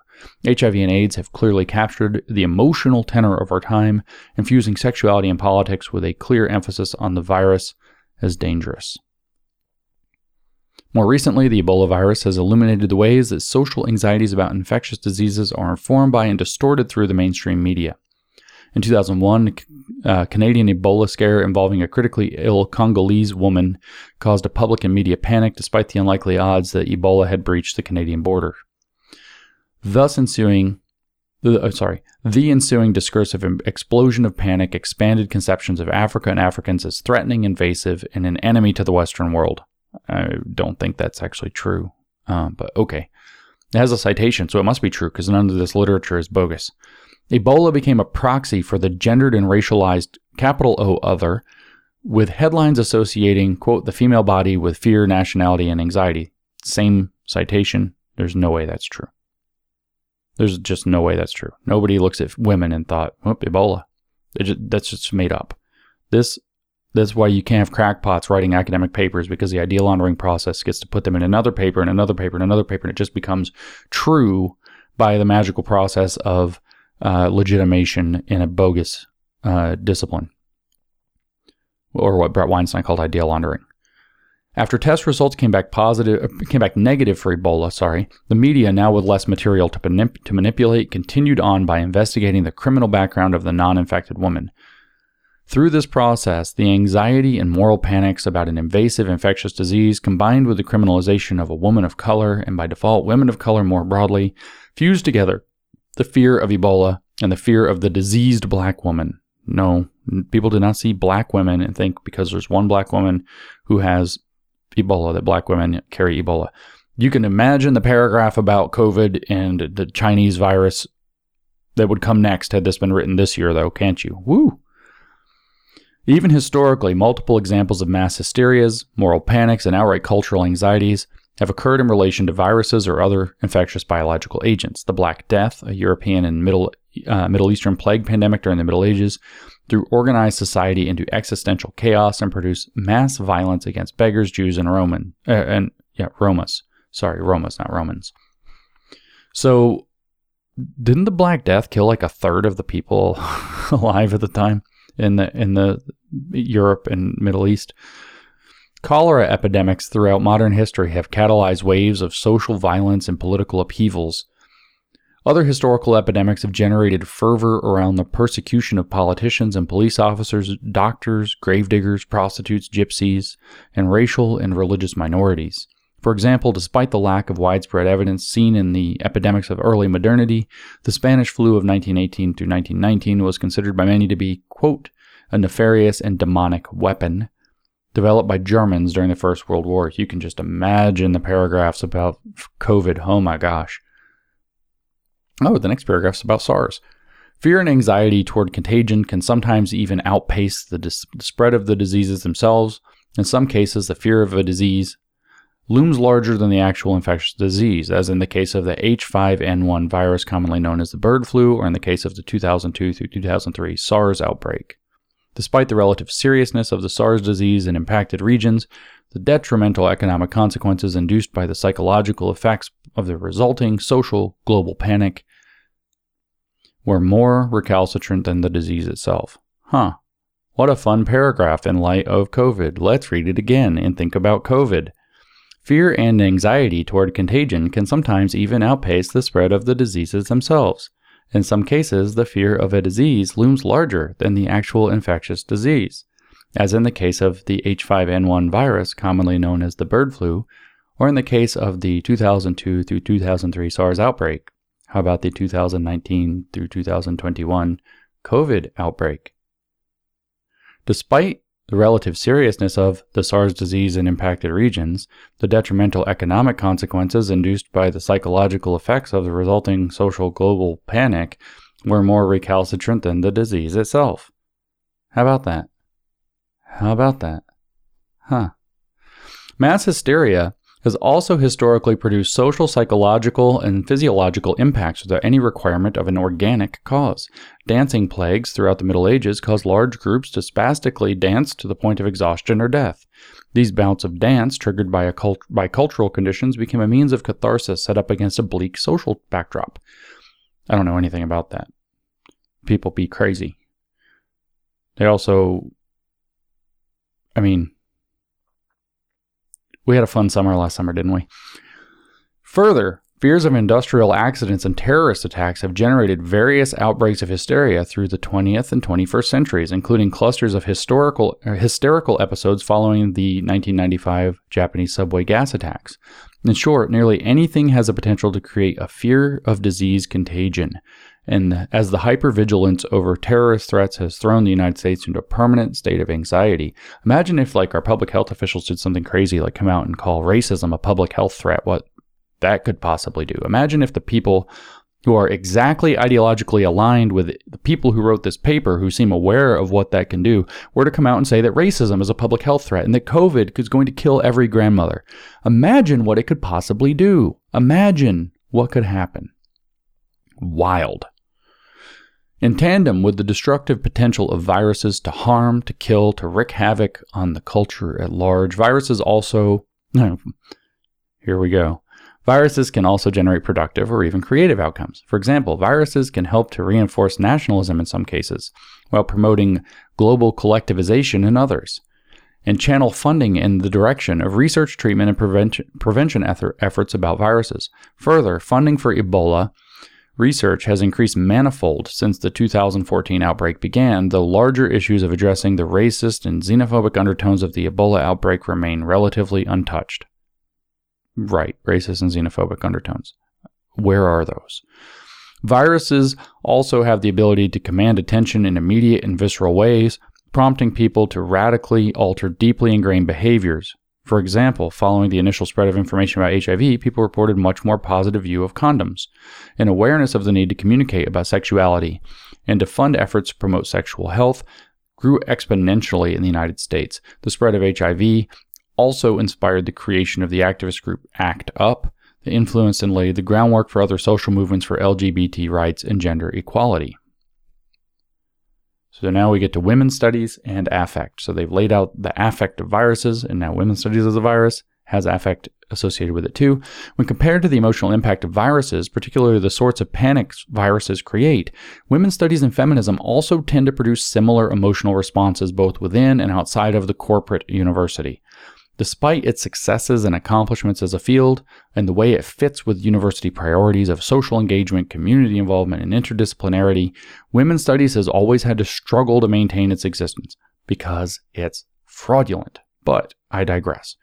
Panics surrounding women's studies continue to threaten and undermine its ability to thrive. Hold on. They just talked about panics around viruses and how those can be a big deal. They just talked about panics around viruses. They just characterized women's studies as a virus. So what they're trying to do is say, these panics around these viruses were overblown. The panics were the fake, were the real phenomenon. The virus itself was okay. HIV and Ebola, SARS. Viruses were okay. The panics around them were not okay.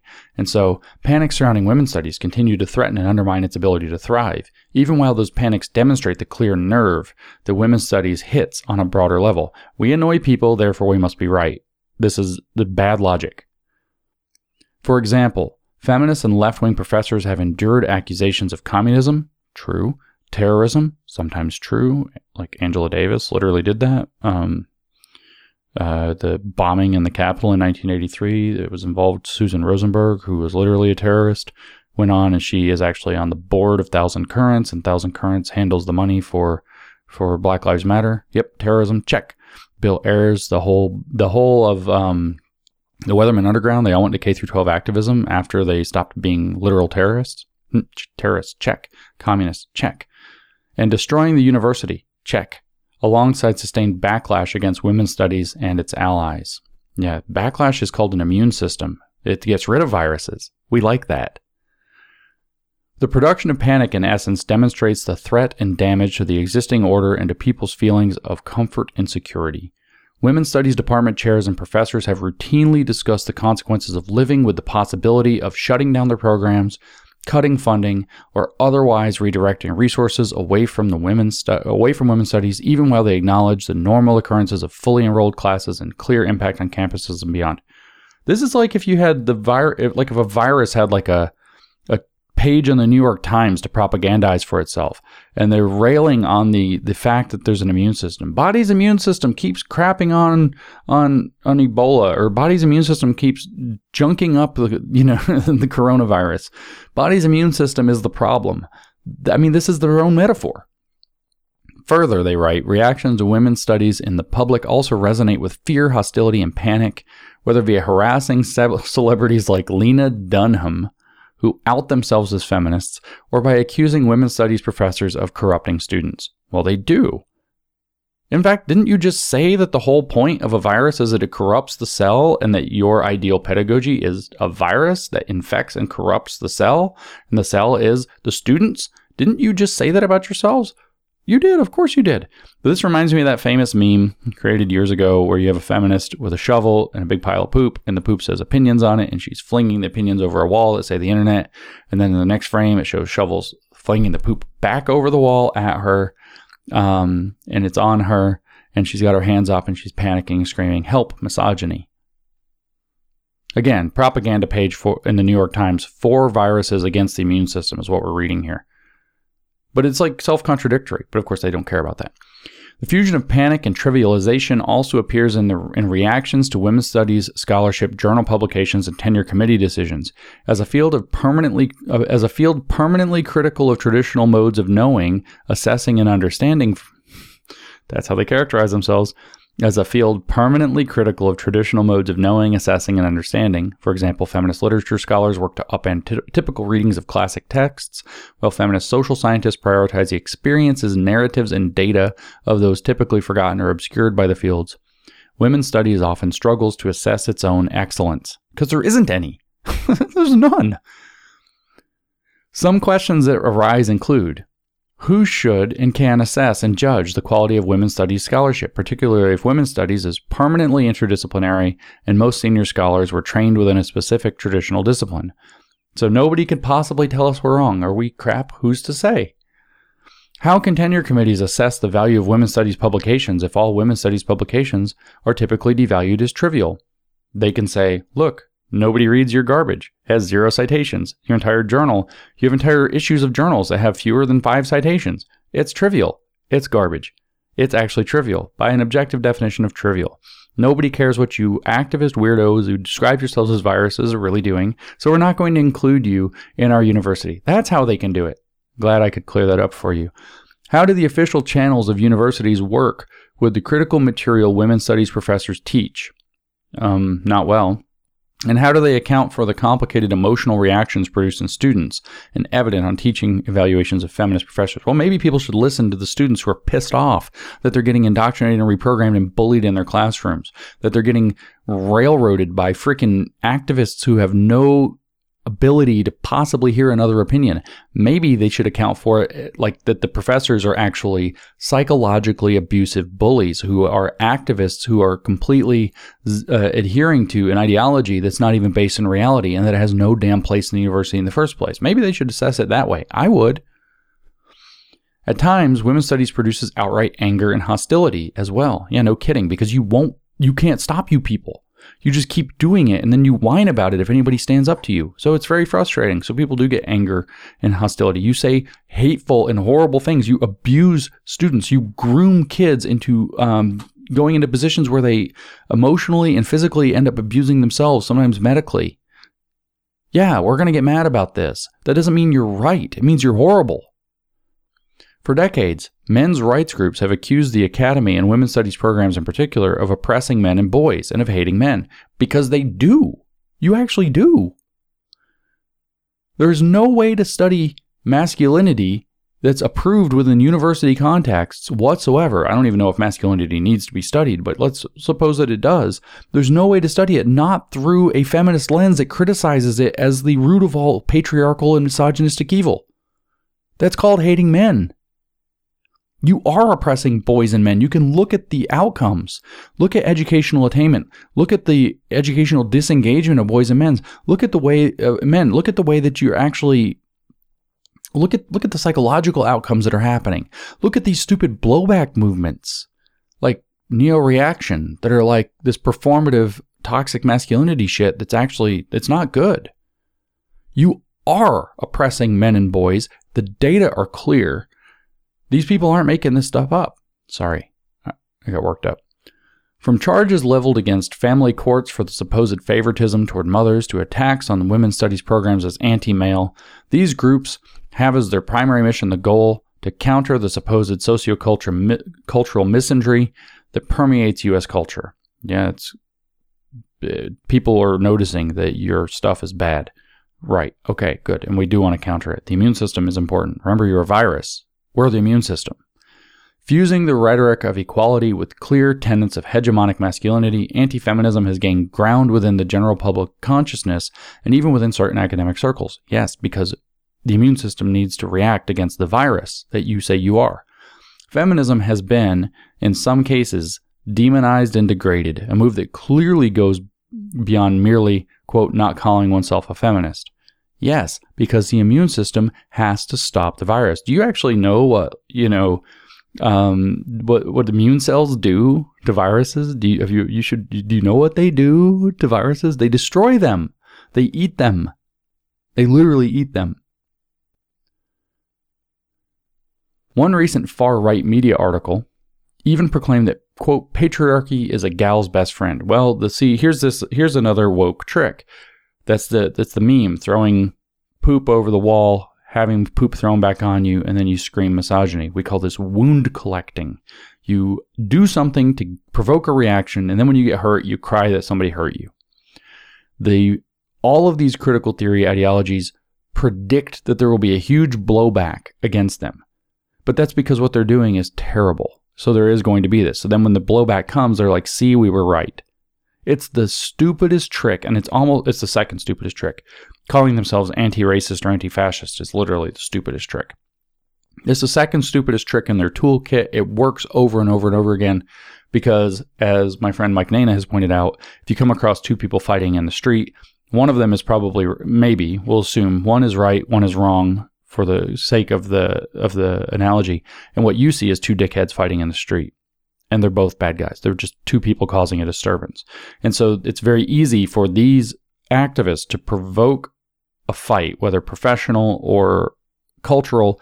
And then when if you don't retaliate, this is that mid-level violence thing I've talked about before. If you don't retaliate, they just win. If you do retaliate, all people see is that there's a fight, and they say, we're the helpless victims. Look how bad these bad people are victimizing us. And people who don't know the whole story or don't have time to hear the whole story and don't want to sort through this stupid he said, she said argument about what's really going on are just going to say everybody here is a jerk, and they're going to side with the people who are perceived as victims. And this is the thing that's being manipulated and exploited again and again and again by this ideology very effectively. The notion, they write, of post-feminism or modern sexism has also made similar claims about the irrelevance of feminist movements, arguing that gender equality has already been accomplished or cannot exist through commonly understood feminist labels or ideals. Probably mostly true. As such, post-feminism has argued for a highly individualistic understanding of inequalities and embraces sexual differences as natural. Definitely true. The conservative group Accuracy in Academia, which seeks to attack feminist liberal professors, has recently produced its own lecture series entitled Sex, Lies, and Women's Studies, claiming to deconstruct women's studies pedagogies in order to illuminate the supposed failure of feminism. These movements seek to essentially affirm the need for the patriarchal status quo, devalue the critical capacities of women's studies programs, and reappropriate the rhetoric of liberation for the conservative far right. So this is why it's so hard to fight a dialectical movement. If you don't fight back, they just win. If you do fight back, they go cry about the wounds that they collected. If you're hard on them and if you're just very careful and patient and accurate, well, they just seek to essentially reaffirm the need for the patriarchal status quo, keep all the problems of society in place, don't worry about us, poor victims, devalue the critical capacities of women's studies programs, poor us, and reappropriate the rhetoric of liberation for the conservative far right. They're just playing a framing game. These are all stupid lies. But they do it over and over and over again, and stupid squishes fall for it. Maybe there must be something to it. They wouldn't have written it if there wasn't something to it. It's a manipulation. They even said viruses manipulate. They even said in this paper that part of their goal is to manipulate. Okie dokie. Collectively, these institutional and popular responses represent the corporate university's immune responses. That's right, we're the immune system, to the imposition of the feminist virus. So let's talk about the status quo. In biology, we call it homeostasis. The goal of the immune system is to fight off the virus and maintain homeostasis. It's good. Status quo as homeostasis is good. It's what allows the organism to, as they said themselves, they don't want the organism to die. That's what allows the organism not to die. The immune system is good. Collectively, these institutional and popular responses represent the corporate university's immune responses to the imposition of the feminist virus. They really said that. Anti-feminist, post-feminist, and men's rights organizations represent metaphorically the protective T cells and cytokines that seek out and dismantle threatening critical pedagogical invaders. Please, God help me. Oh Lord, help me. How they think that they're on the right side of this after they can write things like that is beyond me. Without the immune system, the organism will die. And they say, no, we don't want the organism to die because they're liars. The mass media further enforces the trivialization and mockery of academic feminism, as it should, but actually it's on your side, girls. combined with the outright hostilities and anger, by framing women's studies as having dangerous intentions. It does. You just said repeatedly yourself that it's a dangerous. Did you see yourself as a dangerous field? Hate mail, hostile commentaries, and even verbalized intent to harm those doing feminist work have confirmed the status of feminism as a clear threat to the existing order, both within and outside of the mass media. There's a lot to unpack there. Wound collecting is happening for sure. Hate mail, hostile commentaries, even verbalized intent to harm. I'm not excusing verbalized intent to harm. I might excuse hate mail and hostile commentary because big girls can put their big girl panties on if they're going to get into the academic arena. They're going to get into the fray. They're going to get some hate mail and hostile commentaries. Everybody else does. In fact, I think women get less of it than men, even though the feminists say the opposite. But that's beside the point. Here's the thing. You have an ideology that expresses itself as a virus, that expresses its opposition as the immune system to protect from the virus, that then says that when the immune system attacks it, the virus, and this is their own paper, when the immune system attacks the virus, that it's bad for doing so. Okay? What they're saying here is that these things, hate mail, hostile commentaries, verbalized intent, they're saying the fact that the immune system exists means we need more virus. But that's the argument of the side that wants the virus to win, which is going to kill the host. Right? And the thing is, we have to try to stop an infectious viral agent that's trying to destroy the body. We have to. The immune system has to. And then we have to use, like right now, we're using every legal means possible if we're going to step up to this plate. We've actually just been using argumentative means, battling in the marketplace of ideas, the battleground of ideas. It's not enough because they won't stop.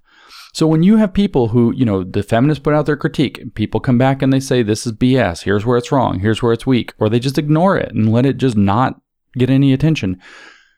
The feminists or the women's studies or the gender studies or the woke in general then come back and say,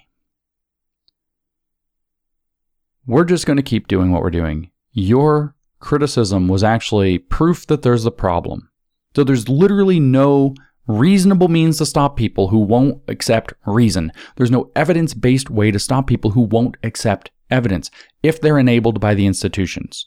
And if the institutions are enabling them because they're so infected, there's no way to stop them. So what do you think is going to happen? Some people are going to shake out. They're going to send hate mail. They're going to send hostile commentary. They might even, and they shouldn't, send threats.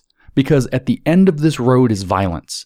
If you have a problem that's going to try to destroy your civilization or your institution, and you don't want your civilization or your institution to be destroyed, and it's not amenable to reason, and it's not amenable to evidence, and it's not amenable to public pressure because it holds institutions against that, it's not amenable to anything, reason, etc., it ends in violence. It ends in the T cells destroying the virus. That's where it's going to end. And what they're doing is accelerating that process to war. This is not good. And they have no ability to understand it because they're so convinced of their own righteousness that they'll even write a paper comparing themselves to viruses and cancer, thinking that's a good thing. Viruses they name: SARS, Ebola, HIV. They compare themselves to this. Cancer, which would probably imply, for example, HPV. For example, they write, Cambridge Classics professor Mary Beard has endured harassment and defamation on a nearly constant basis. A New Yorker article by Rebecca Mead stated that, quote, such online interjections, shut up, you bitch, is a fairly common refrain, often contain threats of violence, a predictable menu of rape, bombing, murder, and so forth.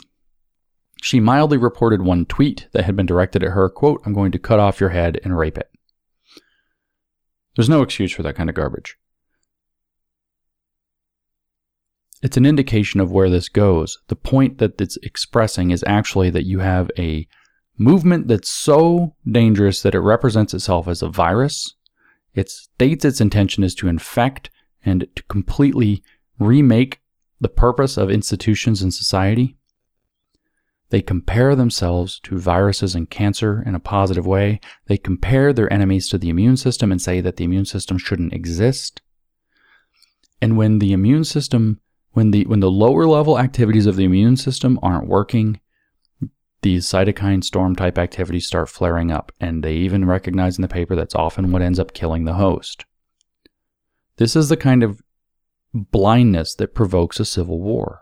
This is the kind of blindness that provokes violence. And then when it comes, they collect the wounds and say nobody in a civil society should be working this way. But the assumption there is that they are part of civil society, but they're comparing themselves as an infectious alien agent to destroy from within that civil society. Do you see the trick? They're saying, oh, this shouldn't happen in civil society, while they're actually not participating as part of civil society themselves. And the tools of civil society, they've organized their viral agent to infect at the sites, the receptor sites are the tools of civil society, so that they can then say, civil society, the second anybody comes at them, and they're right. We should preserve civil society. But we have to recognize that they're outside of civil society, so we don't invite them in.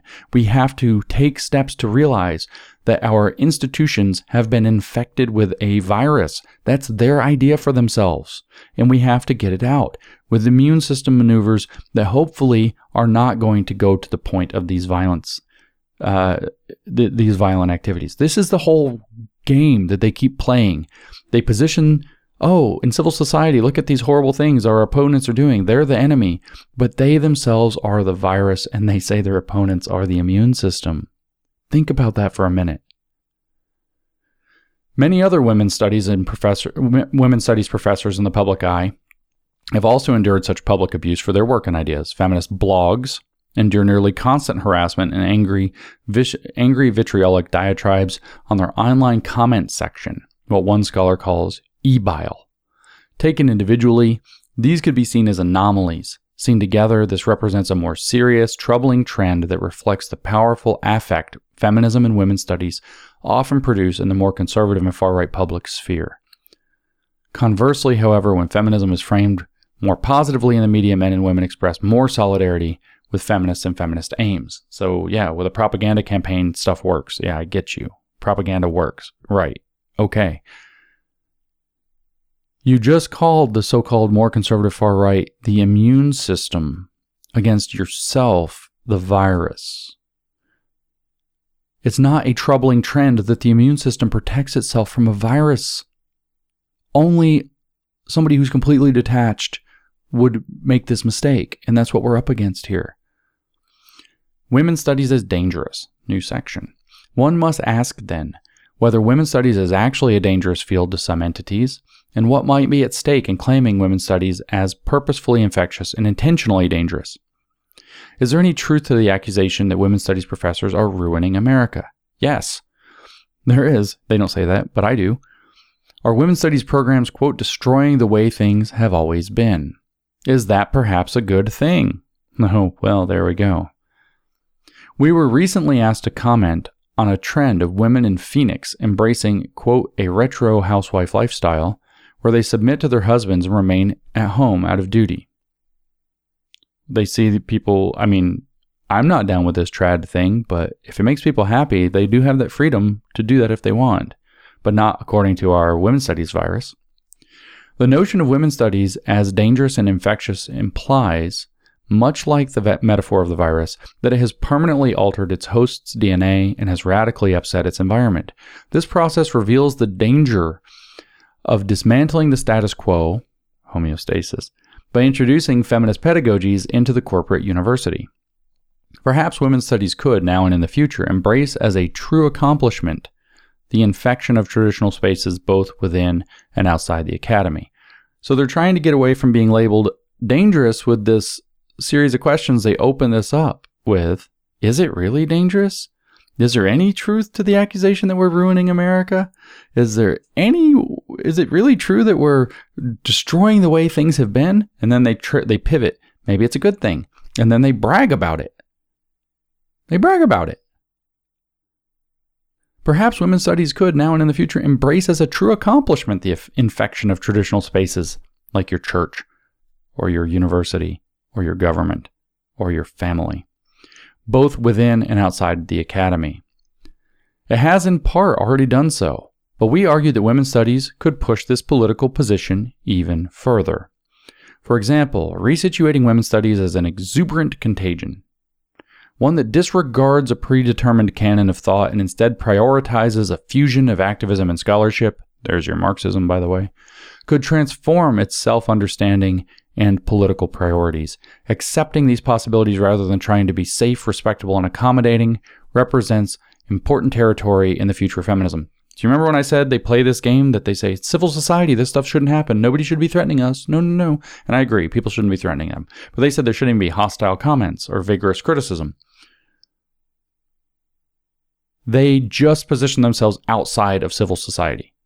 They want the rules of civil society to protect them, but they don't want to have to participate by them. This is the same as repressive tolerance from Herbert Marcuse. You can go listen to that too. I recorded that podcast. They want a double standard, that they don't have to follow the rules of civil society, but the rules of civil society protect them. That's what's going on here. This is the virus writing propaganda in the New York Times, or really in an academic journal, for the virus's right to proceed with no immune system to stop it. That's literally their argument. Maybe that's why they compare themselves to viruses like HIV, the disabled immune system. A brief look at some of the accomplishments of women's studies might also confirm that women's studies already poses a real danger to the corporate, patriarchal, white, middle-class, able-bodied, etc. status quo. Is it dangerous? No, we're not dangerous. Everything's fine. Well, maybe actually it's good that we're dangerous. By the way, we pose a major danger to everything, to the status quo, to the homeostasis, because we're a virus. Women's studies programs have successfully lobbied history departments to more seriously address the lives of women, just as they have outlined the theoretical and empirical ways to understand intersecting and interlocking identities of oppression. Feminists have demanded more serious analyses of sexual assault and domestic violence on campus. Well, that really backfired, actually, because the campus thing turned into a huge witch hunt. It was an inquisition, the Title IX Inquisition it was rightly identified as, and have invaded traditionally male fields like philosophy and English. In some cases, like the field of psychology, feminists have made it possible for women not only to invade the traditionally male and pathologizing field. Notice that in 2018, 2 years after this came out, the American Psychological Association literally named traditional masculinity as a psychological disorder, pathologizing field, once it got taken over by the women's. But to radically take it over, that's what they say. Field of psychology, not only have they been able to invade the field, but to radically take it over. Psychology is now dominated by female students who make up 72% of PhD and PsyD recipients entering the field in 2007, compared to just 20% in 1970. More importantly, women's studies pedagogies have equipped students with the necessary tools to see any field, any course, and any future career through a critical lens. In other words, they've reprogrammed people in accordance with their cult. With these tools, students may go on to consume less, demand better working conditions, produce feminist art. That's useful. Jesus. Evolve their expectations about satisfying careers and work lives, pass feminist legislation, and change their romantic family and kinship relationships. Dismantle the family, baby. Gramsci. 5 cultural institutions to infect and eat and to establish counter hegemonies in religion, family, education, media, and law. These collectively represent a danger in particular to the priorities of their favorite enemy, the corporate university. Yeah, because it couldn't possibly be a problem for anybody else. Women's studies is an infectious discipline, one that serves not only as a virus that attaches to the host bodies of other disciplines and disrupts and infects them, but one that fundamentally alters the cell's blueprint and directs it to a new purpose, that is cancer, might accurately describe the kinds of work that the field could prioritize and embrace, or in any case, should prioritize and should embrace. Women's studies students and the fields they infect and disrupt both gain from such an arrangement. Virus is good for you. Cancer is good for you. That's literally their argument. We are virus, we are cancer, they're good for you. We'll benefit, you'll benefit too. That's their argument. You'll benefit from your cancer. Maybe it'll turn you into a mutant like in the X-Men. Maybe that's what's going on. That's actually kind of what it is. Their liberation model is that like magically things will just work out. Communism doesn't know how. Podcasts explain this. Magically, things are just going to work out when you get rid of all the problematics. So if you just let them infect you, the virus is going to turn you into a mutant with superpowers. That is really their argument. That's actually their argument. As Claude Parr noted, quote, in its replications, the virus does not remain the same, nor does that which it confronts and transits through. End quote. Just as women's studies has gained much from its institutional status, no joke, it has also lost some of its bite. A problem this essay takes up. Yeah, it's not radical enough, apparently. Further, so it needs to be more viral, it needs to be more HIV, it needs to be more SARS, it needs to be more Ebola, it needs to be more cancer, more metastatic cancer. Further, if women's studies also works to train students to become their own kind of viruses, capable of infecting, disrupting, and settling and altering their own spaces at work, home, in relationships, and in their communities, sounds like a recipe for a happy world, perhaps framing women's studies as dangerous may actually prove useful and interesting. Dangerous things, after all, transform not only through destruction, but also through imagining and redirecting towards something new. What's that, though? Who knows? It's imagining. Negative thinking doesn't have solutions. Communism doesn't know how. Feminist futures. Male feminist viruses. When envisioning the future priorities for women's studies, ones that take advantage of women's studies as a dangerous, infectious, potentially radical force of change, we posit two new directions for the field to embrace. First, training both female and male students as viruses could prove especially useful in articulating the mission and goals of the field. There are clearly different stakes in the feminist pedagogical work directed toward female students versus male students. While female students must work to understand their own experiences as women and to deconstruct, critically analyze, and understand the ways that their identities as women map onto other privileges and oppressions, they often at least sense the impact of oppression and privilege in their lives. Male students, on the other hand, may have had little or no exposure to thinking about their own male privileges at all, particularly for white men who may perceive themselves to be victimized by feminist critiques in classroom discussions. While men of color and gay men may differently understand concepts of privilege and oppression, white heterosexual men may arrive at the examination of privilege with little to no experience in examining such personal aspects of their lives and identities. The danger of challenging white men, for example, to recognize and critique their own and other men's privileges may be different than teaching women to recognize and critique their privileges and oppressions, precisely because whiteness, heterosexuality, and maleness are not oppressed classes and thus are not subjected to the consciousness of oppressed classes. Sorry, no Gnostic knowledge for you, white, straight men.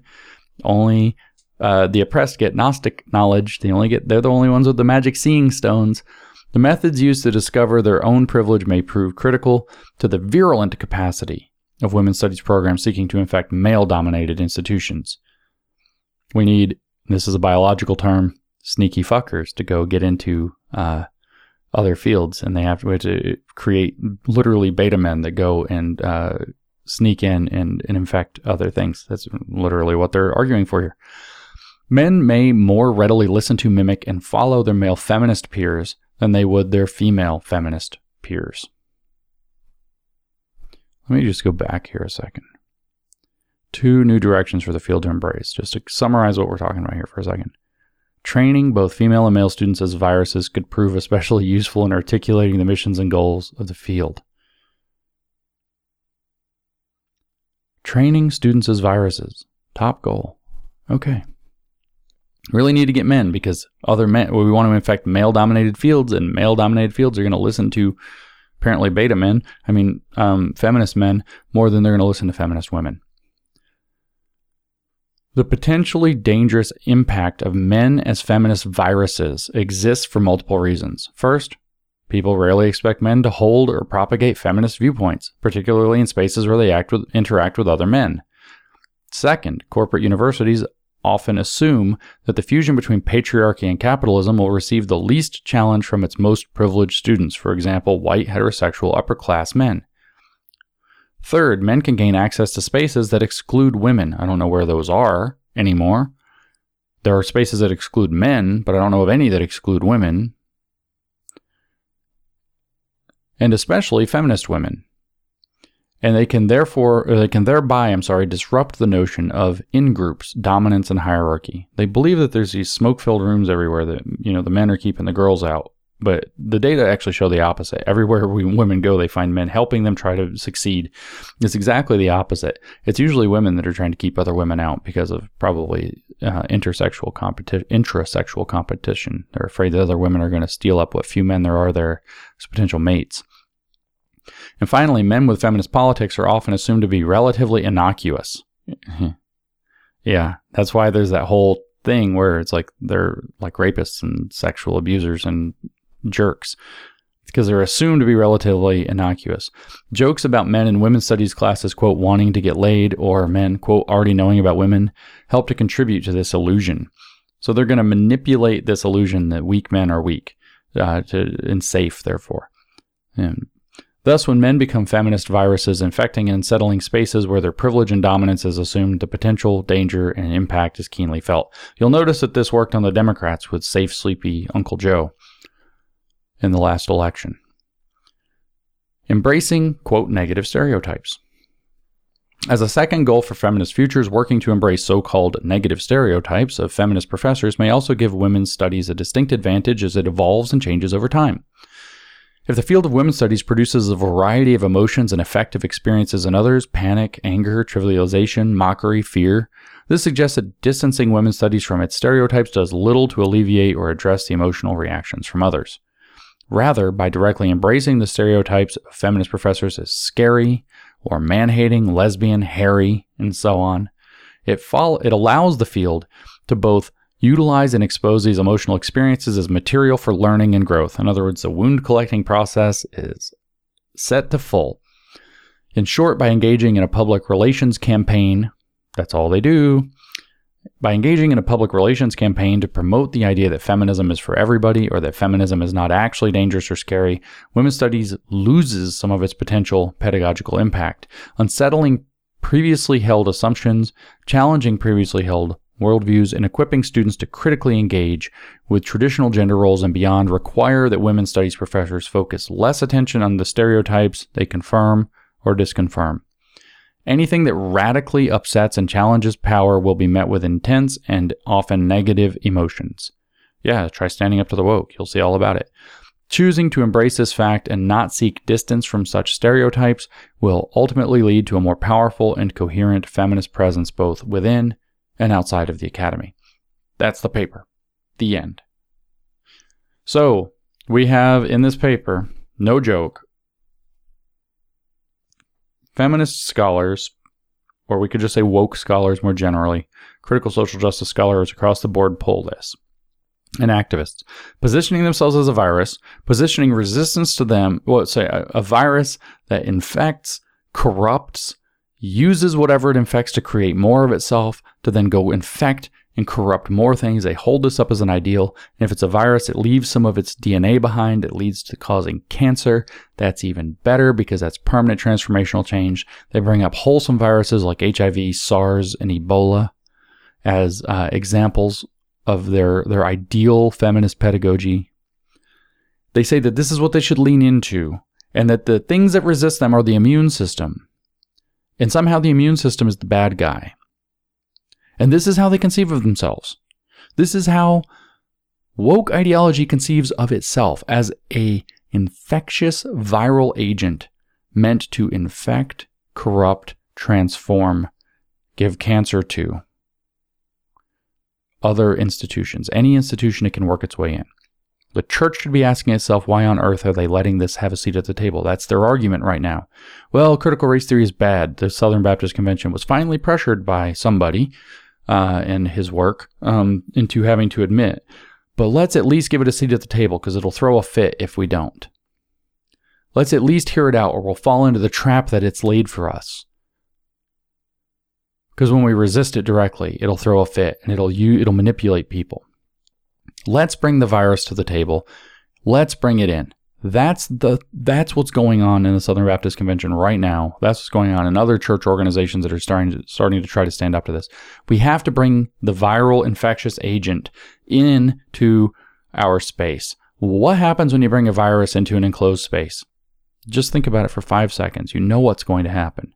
Don't bring it in. This is happening in medicine. This is happening in the military. This is happening throughout the government. This is already all through academia and our schools. Those are basically gone. We have to recover our schools. Academia might just have to burn down. I don't know what else to say. The virus is completely endemic. In fact, the virus is basically all that there is. They say they're not going to kill the host. Harvard University's brand is a joke now after like a year.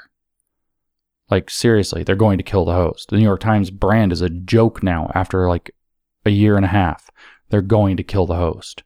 And our society is the ultimate host, and they're going to burn that down too. They don't have the capacity to do anything else. They conceive of themselves this way. You have to think of yourself then in response as the immune system.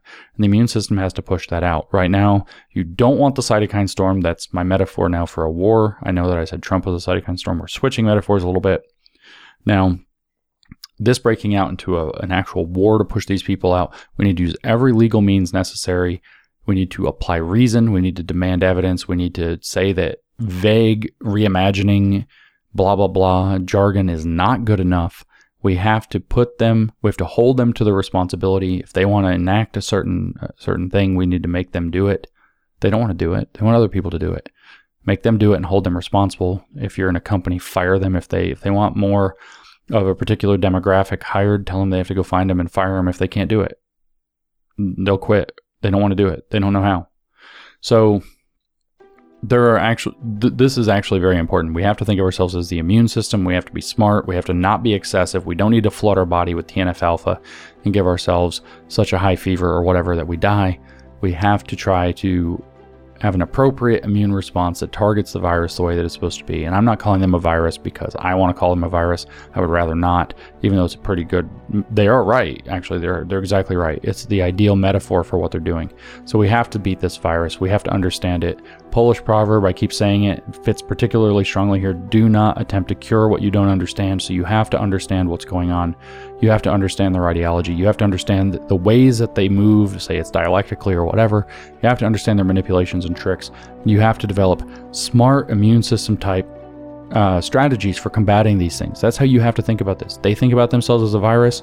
Start thinking of yourself as the immune system.